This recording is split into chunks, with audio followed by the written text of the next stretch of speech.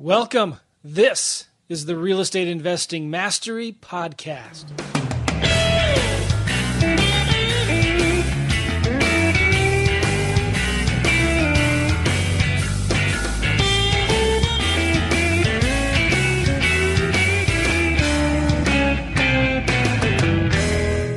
Hey, everybody. Welcome. This is the Real Estate Investing Mastery Podcast, and I'm Joe McCall, and I am with the one and only chess champion, Alex Youngblood.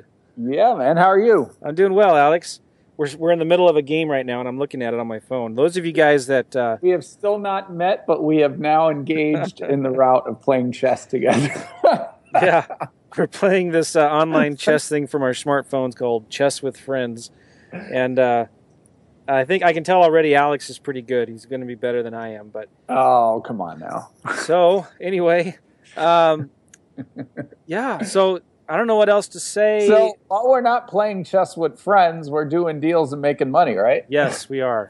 Got a check the other day for $6,800. Sweet. From a... Now, did you... Wait, you might have already said that one. Oh, did I? Well, it's okay. It's okay. You know, Yeah. It's okay to love the I was check. still excited. You know what I'll tell you what I got the other day. I got an iWatch. An Apple Watch from a friend that here it goes to my church. I helped him, taught him a little bit about the business, and he's done a couple deals. And he and his wife surprised me with an Apple Watch. Yeah, it's awesome. That's sweet. I was in the store the other day looking at that. It's pretty cool. I'm a Mac head and fanboy, and I'm proud to admit it. I love Apple products. Okay, so listen, I want to get onto this show with Mark because let's get him on here. We always. There's somebody that we're going to be interviewing in a couple months. I think, sometime in early December, we're going to be interviewing him. And he was leaving a review, this particular guy, on someone else's podcast. And he made this comment. He says, unlike all the other shows out there that take forever to get to the point, I love your show because you get right to the point. Get right to the point. Yeah. And his initials are Clayton Morris. So okay. We're going to be interviewing Clayton Morris from Fox News and Friends in about a month or two. So he was leaving a review on Tom Kroll's podcast, and I thought that was funny. I thought, oh, shoot. And here we are again, just rambling on with our own introduction to this show. And there we go again. Yeah, well, it's all good. But, all right, so we've got a great guy on the show today, Mark Podolsky. Mark Podolsky. I'm sorry, Mark, for butchering your name, but Mark interviewed... No problem. Podolsky. Podolsky. Oh. It's a nice Russian name, like Smith or Jones. It is. Where are you from, by the way? Where is your family from? Like in Russia or United States? I'm originally from St. Louis. Oh, no way. Go Cardinals. Go Emos. Oh, no. Go Vel Cheese. I don't go that far. I don't go that far. So you're not originally from St. Louis. I'm not originally. Yeah. And then the big thing is, like, what high school did you go to? I know. It's so lame. Yeah. Okay. Well, is your family from Russia? Yeah. Originally, sure. Okay. I think from the town of Podolsk. Really? In 1800s, yeah. Interesting. Wow. So you're from St. Louis, though. I'm originally from St. Louis. I live in Scottsdale now. Okay. And Arizona, and I love it. I love it. So Mark interviewed yours truly on his podcast, and I just released it the other day. Your podcast is called The Land Geek, right, Mark? Well, no, it's I've got two. I've got the Land Geek podcast, and then I've got the Best Passive Income Model podcast, I put all my guests on the spot and say, explain my business model, which I'll explain to you guys, and say, do I have the best passive income model? So it'll be interesting to see what, Alex has to say. Well, you see, he put me on the spot, Mark did, and he asked me that question. So was I on the Land Geek podcast or the... You were the best passive income model. Which podcast. One's your bigger one? Best passive income model. Okay. Because Land Geek is just archived now. We don't update it anymore. There's like 90 of those. And they're all devoted to land where, I want to get experts from other niches in real estate and just business in general, talk about general success. So that's what I do now. So, Alex, I wonder if Mark thinks that land is the best passive income model in real estate today. I'm thinking he might think so because there's no tenants, toilets, or troubles. Yes. There you go. There you go. Well, see, Mark asked me the question. Mark asked me the same question. I tell you what, guys, I'm not going to tell you what I said because I want you to go to his show and listen to it. And it's a really good podcast. I've enjoyed listening to it. Mark is a great host. He's more entertaining than we are. No, I'm just kidding. But it's a good show. And go find it. What's the website they can go listen to it, Mark? I would just go to thelandgeek.com and then you just kind of get in there and from there, like we just start sending it to you. And once you get on that list, Joe, we don't stop sending you stuff. It's, wow, he's open, honest, and upfront. Like it's like we just want to overwhelm you with the Land Geek love until you unsubscribe and say, you know what? Boy, Joe McCall is just a breath of fresh air. Right. Right. Well, but if you're interested in the land thing, it's great. It's great. So go to the show and listen to it and find the one that I'm on. I just saw the email come out the other day about my episode, and you can listen to how I answered the question. I'd say, I'll give you a little clue. I agreed mostly to, well, I'm looking here and I can't find it, Mark. Is it on here yet? It may not. It may be in the queue. I don't know. Yeah. Well, I thought I got an email. It should be there. It is from August 27th. Oh, there you go. It's been on there for a while. Oh, okay. I just got an email about it, so I'm wondering if their emails are a little delayed out. Anyway, it's episode something. It says Mark chats with Joe McCall from realestateinvestingmastery.com. And I remember I partially agreed with you because I was in the Czech Republic when we were talking. I was in Prague, and my team was doing deals in the United States in about 2 or 3 different markets without much of my involvement at all. And so there's that's kind of where my answer was. But I really like land, Mark. I do. And I've never looked at or tried to start investing in it, although I am on the fence. I am really on the fence, like, should I? Is it really that easy?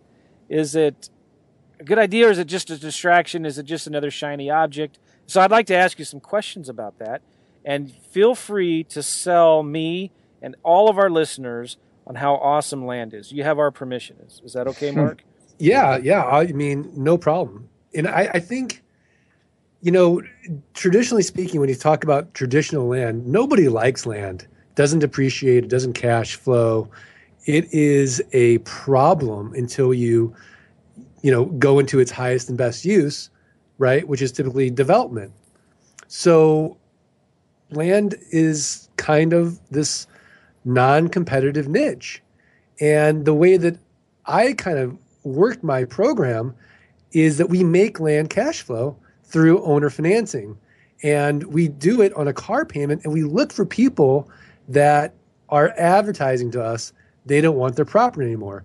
So we're kind of narrowing this down to people who live out of state and owe back taxes. Well, here's an example. I just bought a piece of property. It's 160 acres in Nevada, right? And we paid $6,000 for that parcel. Wow. That had $180 in back taxes. We flipped it 4 days later for $54,000.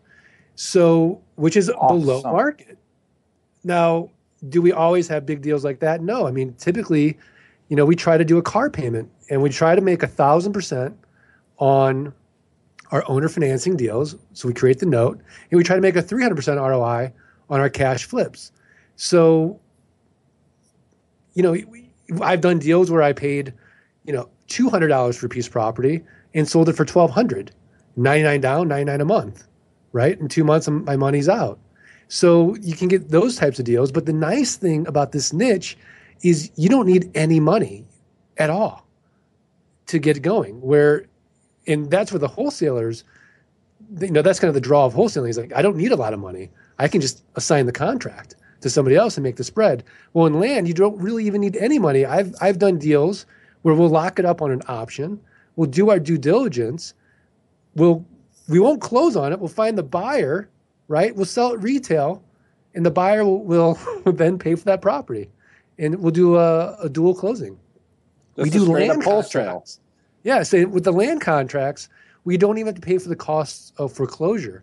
So it's an amazing model because we have this amazing monthly passive income coming in without having to deal with a tenant, without having to deal with any rehabs or renovations or rodents, right? It's a one-time sale. You keep that recurring income. I call it the ultimate subscription model. Nothing to protect, nothing to maintain. We don't have to deal with SAFE Act, RESPA, Dodd-Frank, because we're not dealing with the tenant, so land is exempt. Alex, do I have the best passive income model? Oh, by the way, it's a non-competitive niche, right? Nobody goes on TV and sees flip this land. Hey, there you go. Are you in? So Anthony, you could start it. You could start it.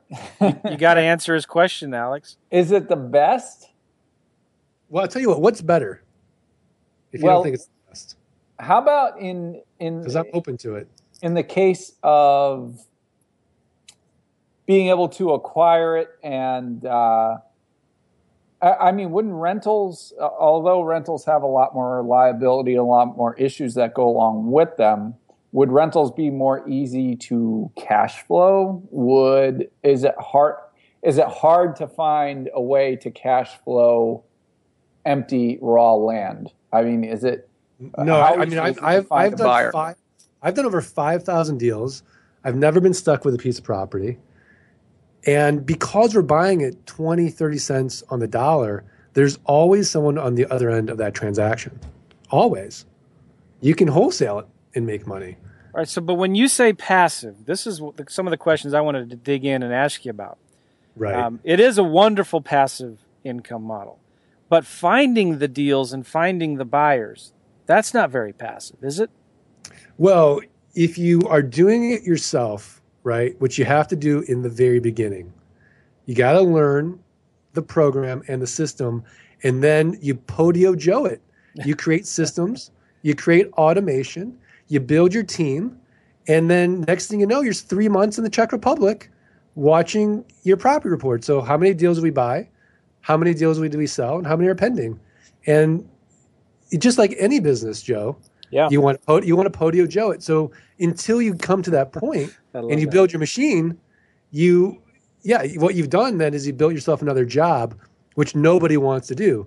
So, solo economic dependency, if you're not working, you're not making any money, is not a great long-term strategy. So we can start this out as you being the technician, and then once you get enough competence, you outsource 90% of this business, and you just work on the strategy.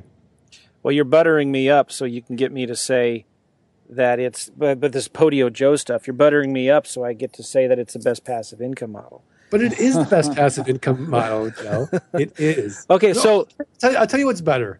Honestly, I've really thought about long and hard. The only thing better than my model is life insurance, because it's just an idea. You don't even have to buy anything, right? It's just an idea, and you get that one-time sale and recurring income until they die. You mean selling life insurance? Selling life the insurance. Renewal of a whole life insurance? Yeah, well, just selling life insurance because everybody needs it for the most part. It's just no fun. It's just not fun to sell. But that is the best passive income model. Nah, I don't know about that. I don't know. I mean, that's tongue in cheek. What's better? What's better than selling an idea one time and then getting money for the rest of your life? You don't even have to buy anything. You can just be a broker and you can make a very nice living. All right. Well, let's dive into this land stuff. All right. So I digress. All right. So, it's I get it. I don't want to be a naysayer, but I'm gonna pretend like I am right now. Okay. Okay. Because I always get annoyed when I get asked these questions. Sure. But it's too hard to find properties with that much of a discount. I mean, you're talking 20 cents on the dollar. I mean, I don't think you realize how big our market is. We have no hedge funds. We have no private equity groups playing in this niche. So you've got 2.3 billion acres, right? There's over 126 million people that owe back taxes in this country. There's over 3,000 counties, right? And you've got millions and millions of acres of land. And basically, our market is so big, you will run out of money. Even you, Joe McCall, will run out of money before you run out of deal flow. And if you send out, let's say, 100 offers, 3 to 5% will get accepted. And then out of that 3 to 5%, you might close, let's say conservatively, 1 to 2%. Well, if we do the math, how many deals do you need to do to move the needle? You don't need that many, right? So, yeah, there's a lot of land out there. I get it. Yeah. But let's talk about demand then. Right. Like, so I don't know if you've ever heard of this program out there. It's very small, National Geographic Preppers. Right. Yeah. Right. So there's there's millions of people in the country and the world that are hoping for the best, but they're preparing for the worst. Right. So they want a place to bug out to. We also have people who want recreational property. They want property that has no restrictions. There's people that just don't like people. A lot of the military people, they want something they can call their own. And unfortunately, if you go into areas, in urban areas, land is very, very expensive. But if you go into the more rural areas, it's very affordable. And the way that we create these notes, it's a car payment. So everybody can afford $149 a month or $249 a month. I've got some notes at $2,000 a month. It just depends on where you are in life. And, for the most part, what we call legacy investors, they'll hold it and they might go out there and visit. They might go ride their, ATVs out there. They might camp. They might hunt. But for the most part, they just like owning an asset that they know they don't have to maintain. They don't have to protect. It's always there for them in case they need it. And it's very easy to own. So what percent of your deals are you selling with a note, like for monthly payments versus just selling with cash? I mean, I try to do everything on a note now. When I first started, I had some relationship issues, Joe. So I didn't want a relationship. So I would just flip. And, I thought to myself, my gosh, this is a hustle. I got to constantly buy and sell. There's going to be a better way. That's when I started. Yeah, it's a hustle. So I stopped doing that. And now I really just try to do all owner financing if I can. Now, so there are some deals, obviously they pay off early, or the land itself, the market wants just a quick cash flip. Yeah. So where do you pick your markets? Like, are you just focused in Arizona because that's where you live, or are you focused bigger than that? Yeah, so that's the great thing about raw land too, is with Google Earth and a local Craigslist gig or WeGoLook.com, my playground is huge. It's scalable. I can buy raw land anywhere in the country. Now, I personally like the Southwest, a little bit in the Northwest, California, and Florida. So nobody wakes up, Joe, and thinks to themselves, boy, it'd be great to own some land in Missouri, right? Unless you live in Missouri. But everybody wakes up. Wait a second. Right. So you got that smaller kind of niche market. So, but people like the idea of owning property in Nevada and Arizona, Florida, California, New Mexico, Colorado, those areas, right? Yeah. Okay. So it's a big market. So you would not try to do deals in Missouri? I've done deals in Missouri. I don't look for them. Don't you think you could sell them on owner financing? I definitely have, and I can. It's just, again, I'd rather have as big a buyer pool as possible. Okay, so you're looking for buyers, obviously, just like with regular traditional house wholesaling. You follow the money where the demand is. Correct. Okay, so you're going after California, Florida, Nevada, Arizona, where there's probably a lot of other competition going for these deals for this land, right? Yeah, I mean, again, you, me, 100,000 other people, right? We will run out of money before we run out of land. So I always say to my coaching clients, because it's a scarcity kind of mentality. Right. Like, oh my gosh. Right. If everyone starts doing this, there's not going to be enough deals. And I tell everybody the same thing. I've been doing this since 2000, and I've never talked to a seller who said, hey, Mark, got your offer, have two others just like it, and yours is the lowest. It's never happened. That is true. Yeah. Okay. All right. So let's talk about how you're finding these deals. You're going where the demand is. You're looking at California, Florida, Nevada, Arizona. I imagine any state where there's a lot of sand. Any state where there's a lot of sand, yeah. So I'm going to these big areas, these bigger counties, and there's like one county in Texas that has like 28,000 parcels for sale. I mean, it's crazy how much property. Okay, so now who are you targeting? Are you targeting people who already have their parcels for sale, or? No. I'm targeting people who are advertising to me their parcels are for sale because they owe back taxes. If they don't eventually pay their taxes, that property goes to a tax lien or a tax deed sale. So the clock is ticking. They're eventually going to lose that property. That's the low-hanging fruit. Okay. Right. And especially if they live out of state. I mean, if you own property, Joe, in Arizona, and I know by looking at the treasurer's roll of people that owe back taxes that you live in St. Louis, well, you have no emotional attachment to that property and you owe back taxes. You're most likely to take something instead of getting nothing. There's got to be, though, areas that are just desert and desolate and nobody in the world would want to live there for any possible reason. Alex, I have to tell you, there's a pig for every barn. I've lost hundreds of thousands of dollars being a land snob my first 2 years in this business. And I've watched a buddy of mine, this stuff was so ugly, so in the middle of nowhere, such bad access. And I thought to myself, you were either going to get sued or you were going to never be able to sell this property. And he would keep emailing me sale after sale after sale. And I would keep emailing him back the same thing, subject line, refund, lawsuit. It never happened. So I started, stop being a snob about it. And there is a pig for every barn. Here's a good example.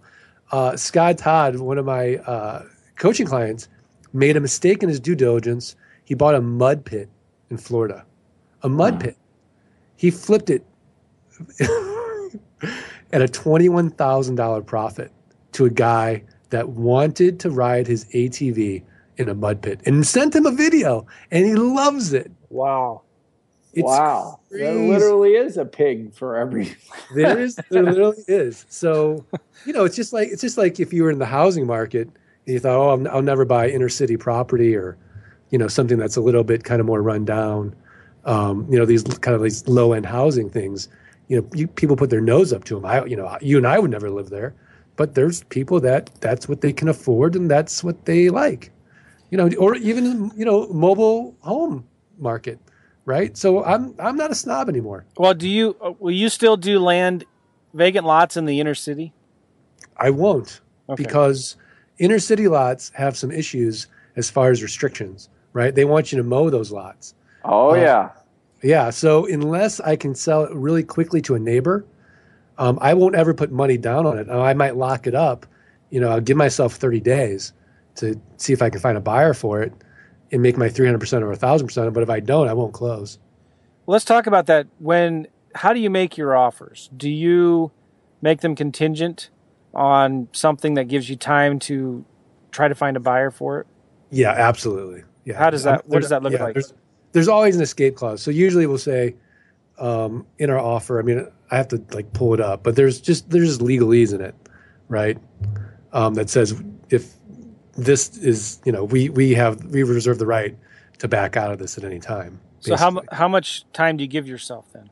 So we usually, we'll give them a 14-day close. Now, between you and me, it takes a couple hours to do due diligence and get a title report done and all that. Now, if it's a bigger deal, let's say it's $5,000 or more, I'll use a title company, and then you'll just go through title. That's easy. So you're giving Will you buy the land before you? We sell properties in 30 days or less.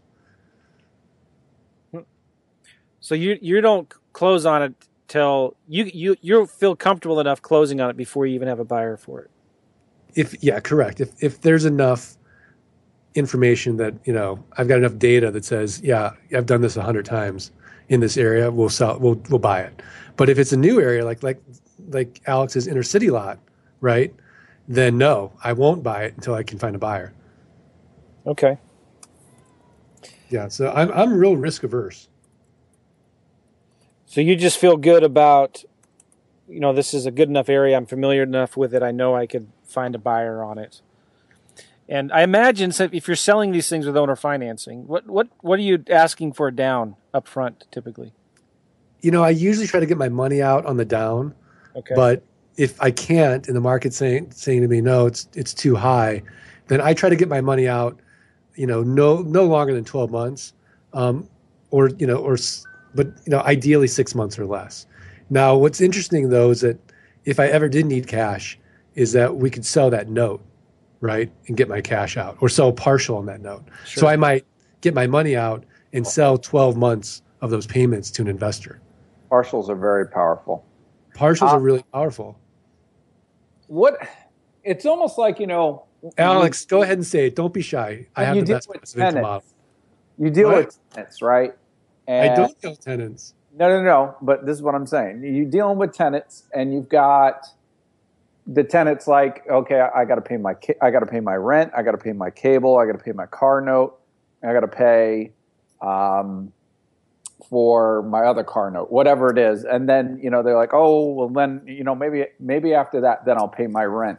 So the people that you're selling to, it's not necessarily a necessity. So what's your repo rate? Let me put it that way, as far as having to deal with people who are not paying on their note. Right. So the repo rate, depending on the economy, is at best 10%.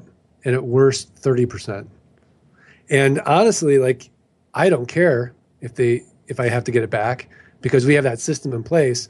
We'll sell it again for another down. We'll get another person in there. It's just a numbers game. Right. So, we're just shuffling paper and making money. Right. Yeah. Go ahead, Alex. Do you want to say it? You'll feel better saying it. Say what? Mark, you do have the best passive income model. But it's like liberating. Go ahead and say it. Well, okay, so give me an example of something that you or one of your students bought recently for cheap money and then sold it on our owner finance, and then what type of cash flow stream are you looking at? All right, so I'll tell you right now. Here, I'm going to go to my website because I just put this up on Success Stories. This is something I just copied and pasted from our Facebook group. So Chris Pritchard started about 5 months ago. He's got $90,000 now in a note portfolio. He's making $1,500 a month passive. So this deal is a great case study on how this land business can really pay off. I just sold land on contract with a total payments of $35,700 over 84 months. It was $2,700 down from the buyer, including a $199 doc fee. The payment is $425 a month. Then he wrote, okay, fine. It's not the best deal ever so far, right? This is where it gets really good. I did a double closing on this land with $0 out of pocket. The sellers are old and gave up on the land a few years ago. They owed about $6,000 in taxes and $1,700 in back owed HOA dues. I used my special itemized full cost closing technique. I said I'll pay $9,700 for the land, of which I'll pay $6,000 for the taxes and $1,700 for the HOA fees, netting you a check of $2,000. Now remember, he's putting $2,000 out of pocket. He sold it for $35,700. He got $2,700 down. Now he said, I think it's important to show that I won't go into his whole thing. He said, okay, so anyway, the down payment from the buyer will cover the cost of acquiring the land, plus $700 goes right in my pocket. I will put the taxes and fees on a payment plan and pay them down from the payments on the land, about $100 a month. Not a dime of my money will ever go into any of this land. Oh, the kicker is that I still have one more lot that I get free and clear that I still get to sell. The main deal is 3 adjacent lots totaling 4 acres. The freebie is a 1 acre lot, which is listed for $7,500, or about $10,000 after interest. I just wanted to demonstrate the power you possess in your hands when you work the system. Chris Pritchard. Let me ask you this. Do you like that, Alex? Do you want to say it? Let's say I go. So not burden yourself. Yeah, my area is pretty interesting here. I can go. I'm in a suburban area, I guess you could say, and you go a half hour to one direction to the east, or half east. You're in the water in Virginia Beach. If you go a half hour west, you're out in the sticks. So let's say I start looking in the sticks for people who've got delinquent taxes and such. And I find somebody who's got a big chunk of land with delinquent taxes. It's not really a developable piece. There's no utilities to it. It's just grass sitting there doing nothing. How do I make money on that? And how do I sell it? Let's say I get somebody, they say, yeah, go ahead, take this. So Alex, what you're saying is this is not property that Alex would want to own, right? I agree with you. That's property I personally wouldn't want to own. But if we go back to there's a pig for every barn, there is somebody that wants to own that property. How do I sell it? What's my fastest way to sell it? So the fastest way to sell it is the neighbor, because now you're going to send them a letter and say, hey, I just bought this piece of property. I'm going to take it to the open market. I want to give you the opportunity to control whom your neighbor is, right? There's fear there. Oh my gosh, who's going to build right next to me? Who am I going to have to deal with? The neighbor is the quickest and the fastest and the most lucrative. Let's say they pass. Well, now you have a potential piece of deal flow.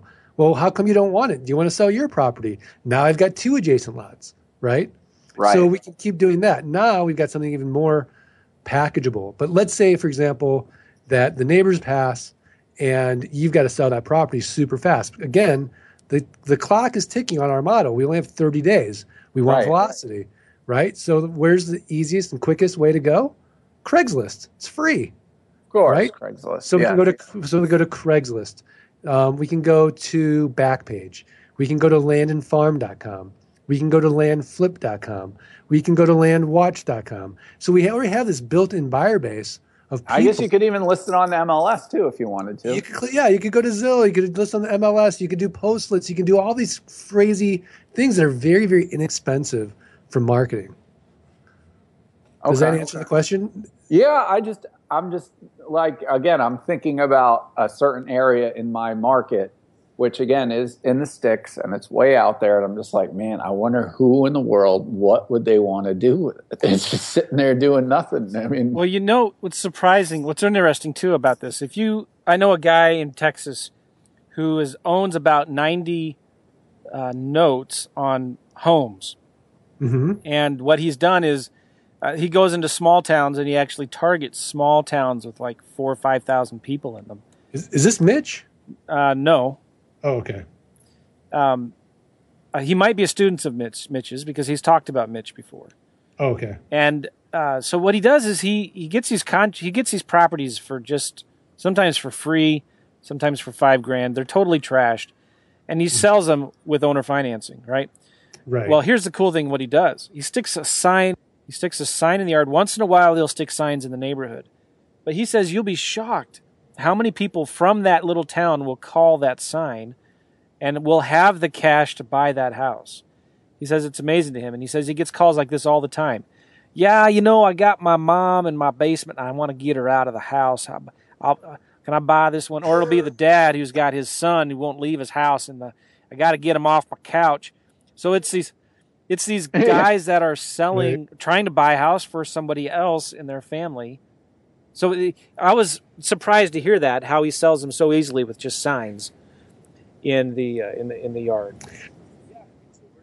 Yeah, I mean, so we're doing kind of the same thing, but we're just doing digitally, so we can really scale this. So, talk about how you make your offers. How do you calculate your offers? When you're sending out marketing. So basically, what we do is we'll look at some comps, right, and then we'll do our backwards calculation. Because I really want to make 300% worst case on a cash flip. So that's all we'll do. So if we see that the properties are going for $4,000, right? Then the most I'll buy that property for is $1,000. Okay. So it's pretty easy. Now, and that's another great advantage of land is, it's truly that last piece in real estate where nobody knows what the hell the value is, right? It's truly what a buyer and seller agree to. Oh, something just hit me. Yes. That would rival your best passive cash flow scenario. Oh, notes. Notes in general will. Yeah, you know what? You're absolutely right. They will. I love notes. So there's definitely no argument on the note piece as long as you're buying the right asset, right? So because notes either they're going to pay or they're not. And you've got to know, then it's an underwriting game. Now, can you make 300% to 1,000% on notes? No, you can't. So I'm going to go back to I have the best passive income option. But I agree with you. From a hassle-free perspective, notes are great. And so when you integrate both pieces into my program, then you've really got something very powerful. So back to making offers, though. When you send out your marketing, are you just sending out regular, old, ugly, yellow letters, hey, I want to buy your land? No. So Joe, what you explained is a typical housing model. Because it's so competitive, you've got to generate interest, right? Mine's not competitive. So I don't want to be in the appraisal business.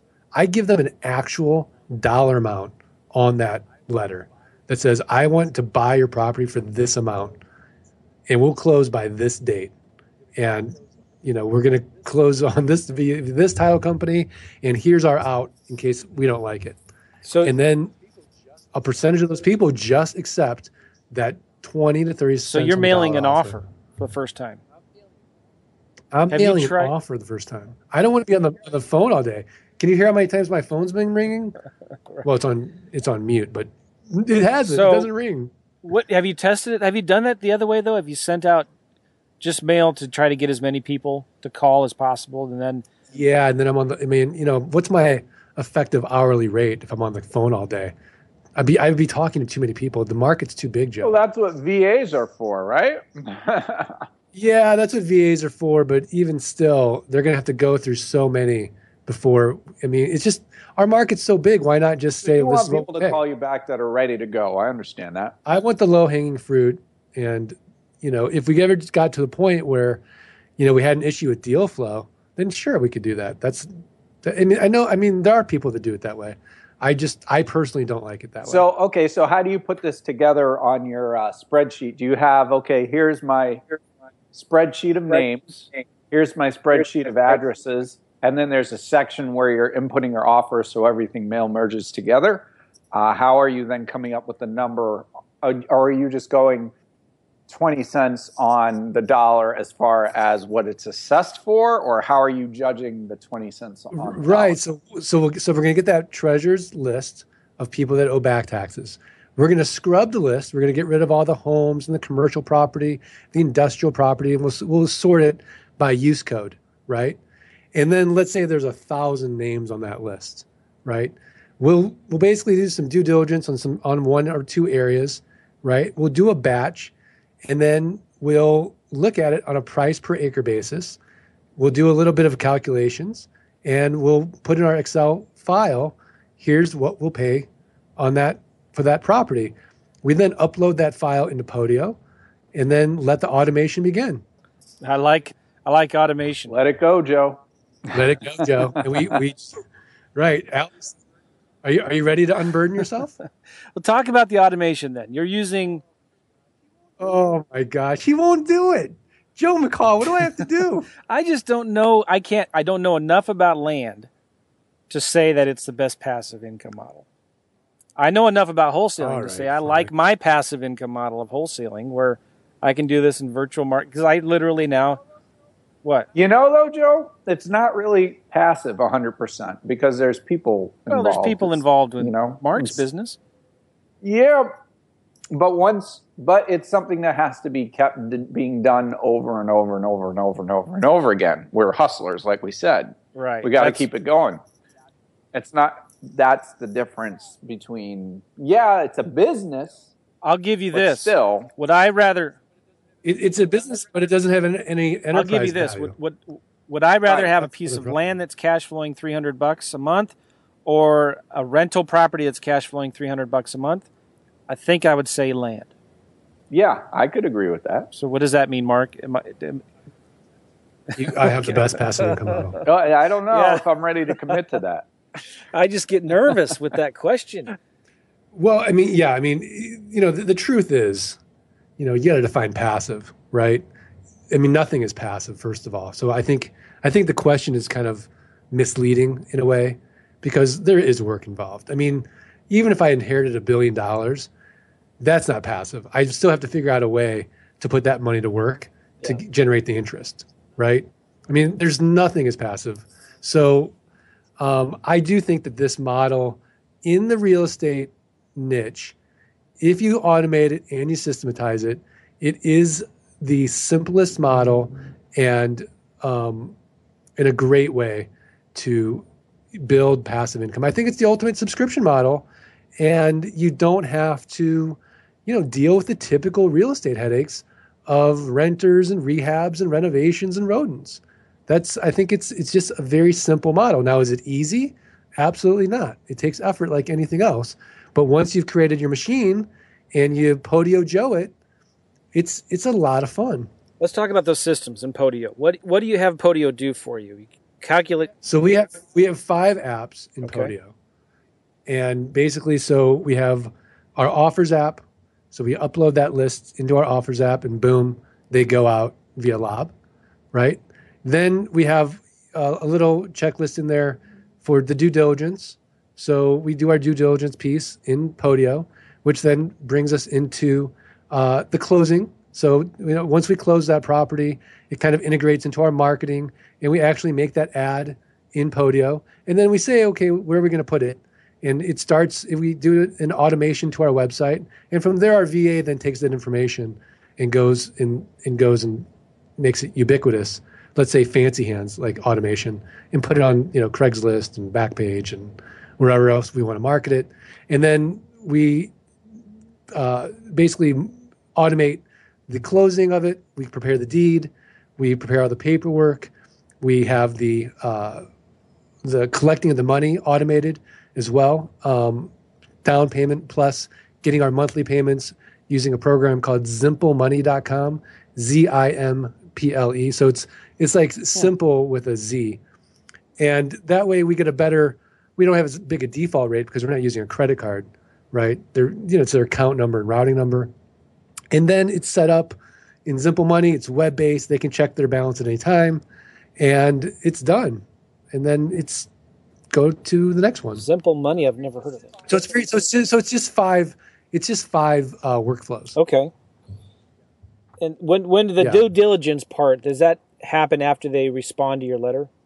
Yeah. So after they respond to the letter, they agree to the offer. Then we go through due diligence. We want to make sure they actually own the property, right? We want to make sure there's no liens or encumbrances. We want to make sure that the back taxes aren't onerous. If they owe too much in back taxes, it's going to eat our margin. We won't close, right? Or we might have to retrade and say, hey, look, you owe $2,000 in back taxes. My offer was for $6,000. I'm going to have to adjust my offer to $4,000, right? So we can do something like that. We want to make sure there's ingress and egress, legal access. We want to make sure there's something compelling about the property. Is there a good story here? Is there mountain views? Are we near a town? Are we in the path of growth? What's the story? And then if all those things check out, then we go ahead and close very quickly. But even though there's a pig for every barn, you still will turn down some deals. So for example, Ma and Pa Smith die, and they haven't done their probate papers correctly, and Ma and Pa's children are trying to sell me property that they don't legally own. I can't close on that property. So those issues can happen. Right. What if there is no ingress or egress? Well, there's a pig for every barn. So as long as I can feel comfortable that there's unfettered access, and that I can feel comfortable saying to my buyer, I want you to know from the get-go, if you are going to buy this property, you cannot build on it. Because if you go to a bank and they look at the preliminary title report and there's not ingress and egress, they will not give you a loan. Now, can you get to the property? Sure. Is anyone going to stop you from getting to the property? No, right? But if that's your highest and best use for this property, you can't buy this property. All right. So you just explain that to them. Yeah. So we highlight the flaws in the land. And what does that do? It builds rapport. It builds trust. If there was a problem with the property, you could make your contract more of an option contract, couldn't you? Couldn't you say, listen, I don't know if I can make this happen or not, but I'm just going to give you an option to buy this property. Correct. Yeah, we do that a lot too. Okay. Hey, let me say this. And now, when you're saying ingress, are you talking about landlocked lots? Yeah, landlocked lots. Correct. Okay. Like 85% of Nevada is landlocked. Yeah. So one of my experiences, I pulled a small list in an area because I was looking for lots to build on, and came across a guy that bought land at auctions for the taxes, which is probably another great way to come across land. And then what they do is they just sit on them in hopes that they'll get developed soon, and somebody's going to put in water and sewer, and then boom, the value of their land is going to appreciate tremendously. So I came across a lot of landlocked lots that I could buy for really, really, really cheap, but I just was like, I mean, Alex, flip them to me wholesale. I'll buy them. This thing was landlocked. There's nothing you can do with it. I've done it enough times to know that there is a buyer for that property. You and I aren't that buyer, but there's someone that doesn't care if it's landlocked as long as they can actually get to the property, because they are never going to build on it and they can afford it, right? Why is it so inexpensive? Well, because it's landlocked.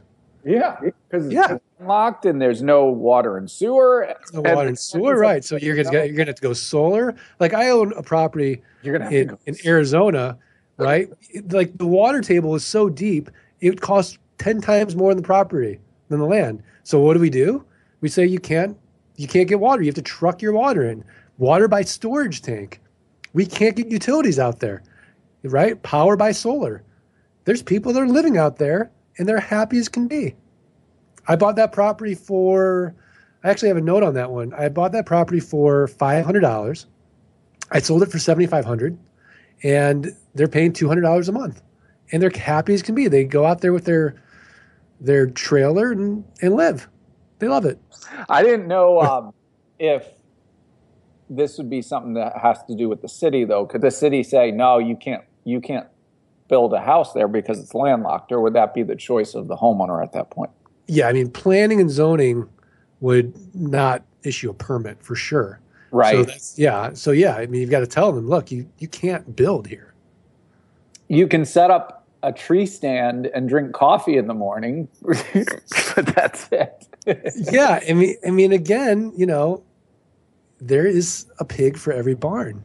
That's our niche. That is the phrase of this call. There is a pig for every barn. There's a pig for every barn, and I guess it's kind of hard to get your head around until you've done it enough times, right?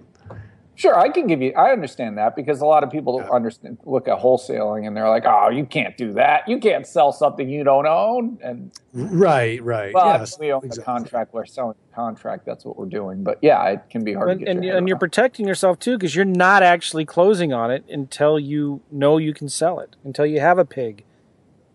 Correct. Until you have a pig. Until you have a pig, yeah. Gotta love bacon. I mean, what's funny is one of my biggest mistakes was I bought a subdivision in Pennsylvania, and it was beautiful, $1 million houses in there. I was getting the lots for nothing, because it was overdeveloped. It was one of those overdeveloped subdivisions. So there might have been 500 homes, but there were 2,500 lots, and they were a quarter acre to a half acre.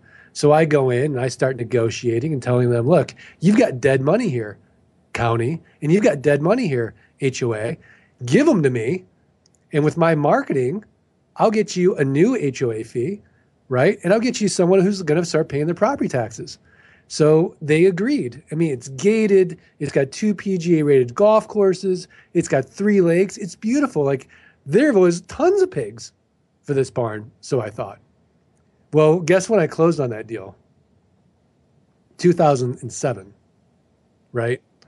And I made maybe $100,000 before 2008 runs around, and the economy tanks, and nobody wants to pay a $495 a year HOA fee if they're not going to build in that neighborhood. So I thought, oh my gosh, this is going to be phenomenal. People from New York are going to want to have a second home here. It didn't happen, and that was a mistake. So now I avoid those types of areas, even though to the outside and to somebody who's traditional, what a phenomenal buy.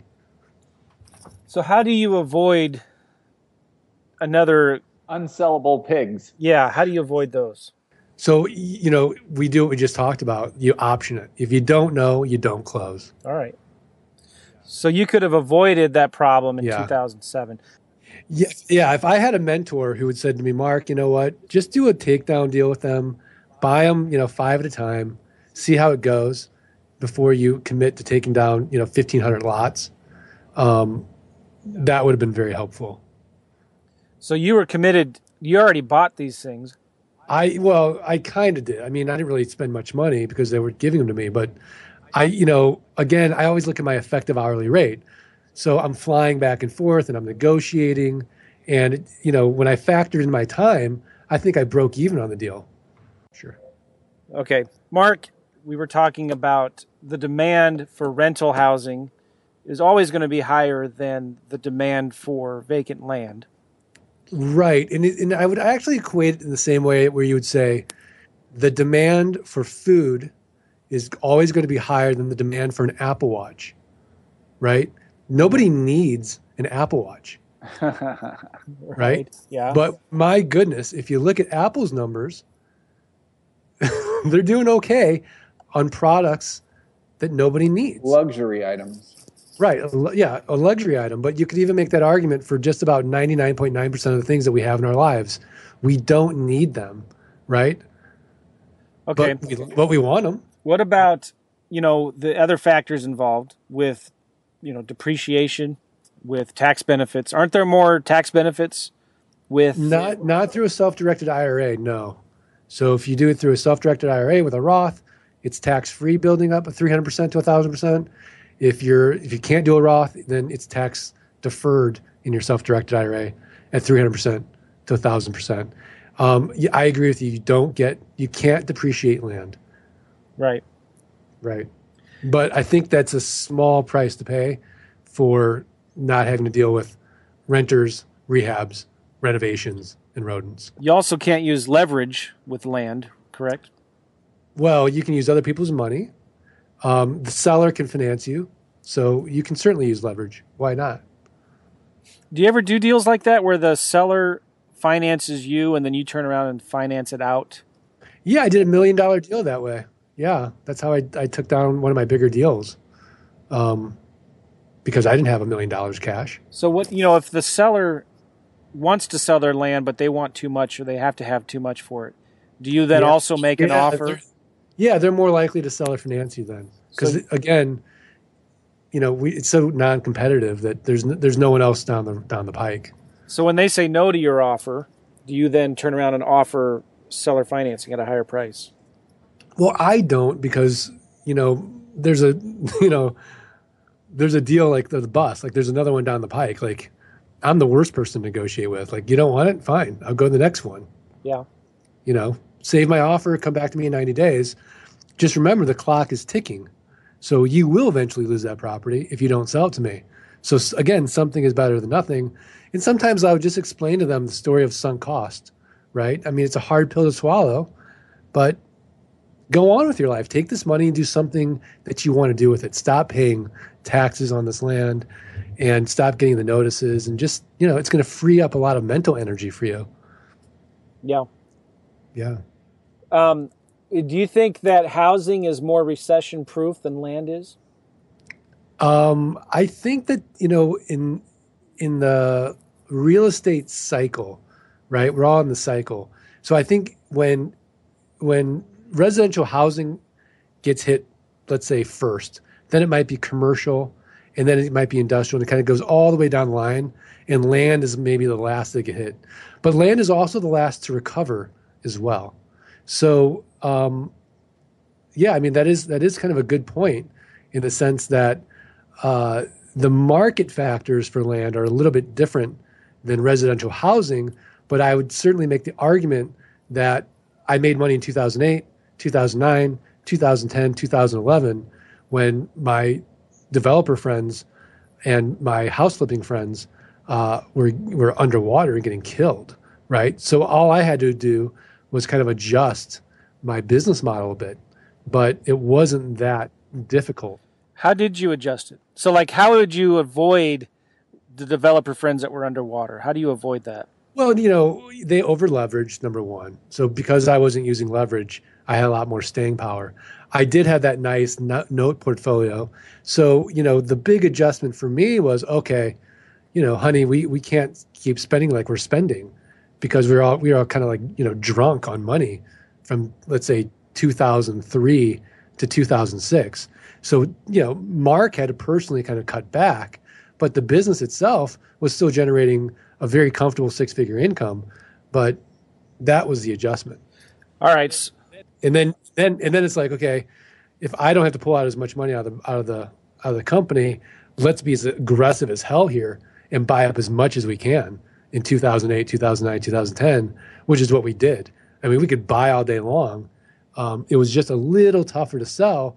But again, when you make it irresistible, which is, I think, is the key with our marketing at a car payment that everyone can afford, you're okay. And then you come out of it and things are fun again. Because I think that's the key too. You weren't over leveraged, or if you weren't leveraged at all. Yeah. So, or no leverage. Yeah. So you just didn't have as much cash flow coming in. Yeah. I mean, the nice thing about this model is, my gosh, our overhead is so low, right? I mean, I was doing this out of my house with, just me and an assistant for the longest time. All right. So let's talk about your goal is to do a deal a day. A deal a day. How do you do that? Well, you just do the numbers. So you just have to send out at least 20 offers a day, and then it just becomes a numbers game. So let's talk about the numbers. You send out 20 offers a day. 20 offers a day, that's, let's say 100 a week, right? 3 to 5% are going to get accepted, right? Uh-huh. So that's 5 a week. Okay. Right? So there you go. That's every day. I don't work weekends. What percent of the deals of the offers that get accepted do you actually do? The majority of them, because I'm not like Alex. I'm not like a land snob. Ha! Nice. If it's so easy, then why not 2 deals a day? Ooh, good question. Good question. Yeah, because just double your offers, right? Sure, do 40 of them. Podio Joe does it. Yeah, I know. That's a great point. And in some areas we do that, right? I'm just saying in general, that's typically what we'll do overall. But yeah, there are some areas where we'll blow it out for sure. Well, some areas will probably get more offers accepted than others. Yeah, exactly. And yeah, in the automation piece, I mean, and again, keeping your overhead low, right? I mean, I have to have it manageable too. Sure. I really don't want to be closing 20 deals a day. Yeah, you don't have the staff for that. And you don't want the overhead for that. Yeah, I mean, how much is enough, right? So how could somebody who wants to get to 10 grand a month in passive income, can you just kind of give us a game plan for that? Yeah, that's 102 deals at $99 a month, right? Okay. So that's it. And so if you send out, you should be there within 12 to 18 months if you just send out 20 offers a day and you just do a simple car payment. That's it. That's just being very conservative, right? If you want to just replace the average American income of, say, $5,000 a month at a $149 a month, car payment, that's 22 deals. Just 22 deals. Mm-hmm. I've got a student of mine. He's bought 118 properties his first 4 months, and he's going to do that. So he's just going to do $99 down, $99 a month, and he's, it's going to move the needle. And for him, he just wants to make $300,000 a year in passive income. So if you're figuring in 20-30% default, you need to have enough offers out there to get, $360,000. Right. Yeah, exactly. So you got to be hustling too on those, you'd have backup buyers basically for those properties. Or just, you've got your team in place. They've got 30 days to put a new person in there. So, but your ROI then becomes really, really high because you're keeping all that money and then there's no cost to foreclosure and you're just doing it again. So you in a way, as you continue to building this huge note portfolio, it also mitigates your need to have a huge amount of deal flow like you would as a wholesaler because you have it already. These are going to come out and you just put somebody back in. And then you've mitigated market risk because let's say they paid for 3 years and the market's way higher. You sell it at a higher price with a higher note payment. And the opposite is true if the market goes down. All right. You still got taxes to pay, but you're escrowing those every month, right? Yeah. So they pay your taxes. Right. All right. And then, so what if you don't pay your taxes, and so what? Right? Well, that's another strategy as well called overages. So you buy it before it gets to the tax deed sale, right? You don't pay your taxes. It goes to sale and somebody bids it up, $3,000 or $4,000 more than your tax amount, then you apply for that overage. And that's pretty fun too. But that's getting a little more complicated. Okay. Yeah. Cool, man. Well, Mark, this has been really good. I am looking at all the questions I wrote down here, and you've answered all of them. Alex, do you have any other questions for Mark? No questions. I'm just listening and appreciating his good info. It sounds like a great business. It does. Why does Alex have to say great? It would be so much. How about awesome? It'd be so much easier if I think he needs to unburden himself and just say, Mark, you do have the best passive income model. Did you say it, Joe? I think I did it with a caveat. Ah, okay. All right. But see, it is a little weird to be pressured into saying something's the best. It is. By somebody who thinks it is. It's a big bowl of wrong. I agree. But it is my podcast shtick. And yeah, so, for the listeners out there, I do apologize. I'm just hazing Alex. It's all good. For the fun of it. But, I think the responsible answer is it's the best passive income model for me, right? It may not be for you. Land isn't for everybody, honestly. And I think more people can wrap their heads around wholesaling and wholetailing and flipping and fixing and flipping houses, something physical than what I'm doing. And so, as much as I like to say it, the reality is it's the best passive income model for me. So I apologize, Alex. I apologize, listeners. I think, Mark, what we should do is just battle it over in a game of chess.